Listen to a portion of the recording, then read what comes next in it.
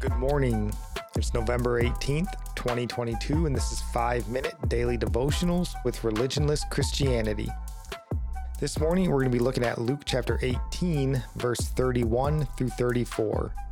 And it reads, "And taking the 12, he said to them, 'See, we are going up to Jerusalem, and everything that is written about the Son of Man by the prophets will be accomplished. For he will be delivered over to the Gentiles and will be mocked and shamefully treated and spit upon. And after flogging him, they will kill him. And on the third day he will rise.' But they understood none of these things. This saying was hidden from them, and they did not grasp what was said." So this is yet another time that Jesus predicts his death and explains it to his disciples. They don't understand it though. And this seems odd considering how clearly Jesus explains what is going to happen to him.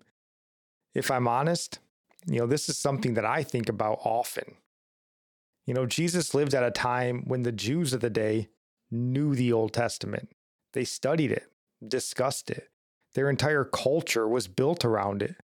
Add to that, the disciples lived with God, the Son of Man, and heard him expound on these scriptures, and they still missed it. Yet us today are so sure of what we believe, so sure about what the Bible says and what it means. People that rarely go to church, have never even read the Bible through once, are somehow certain of God's plan. It probably speaks more to hubris than actual understanding.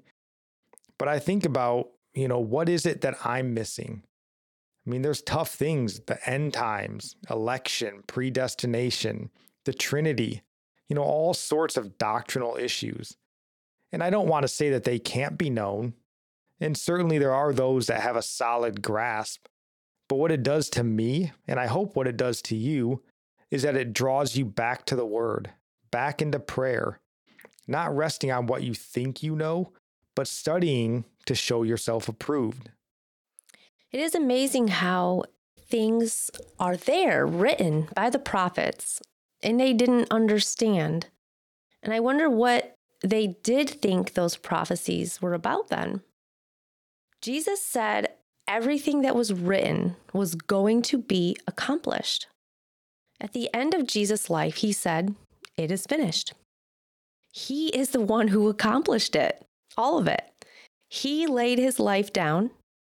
God purposed it to happen down to every detail. It wasn't meaningless. It was not the men who do these things to Jesus that accomplishes it, but it is God. And our psalm of the day comes from Psalm 51, verse 4, the great psalm of repentance. "Against you, you only have I sinned and done what is evil in your sight, so that you may be justified in your words and blameless in your judgment." Our proverb of the day comes from Proverbs chapter 16, verse 4.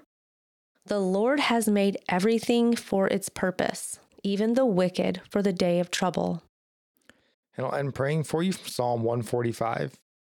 "May the Lord show you he is gracious and merciful, slow to anger and abounding in steadfast love, that the Lord is good to all, and his mercy is over all that he has made.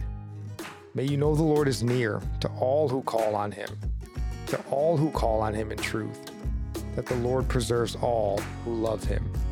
God bless.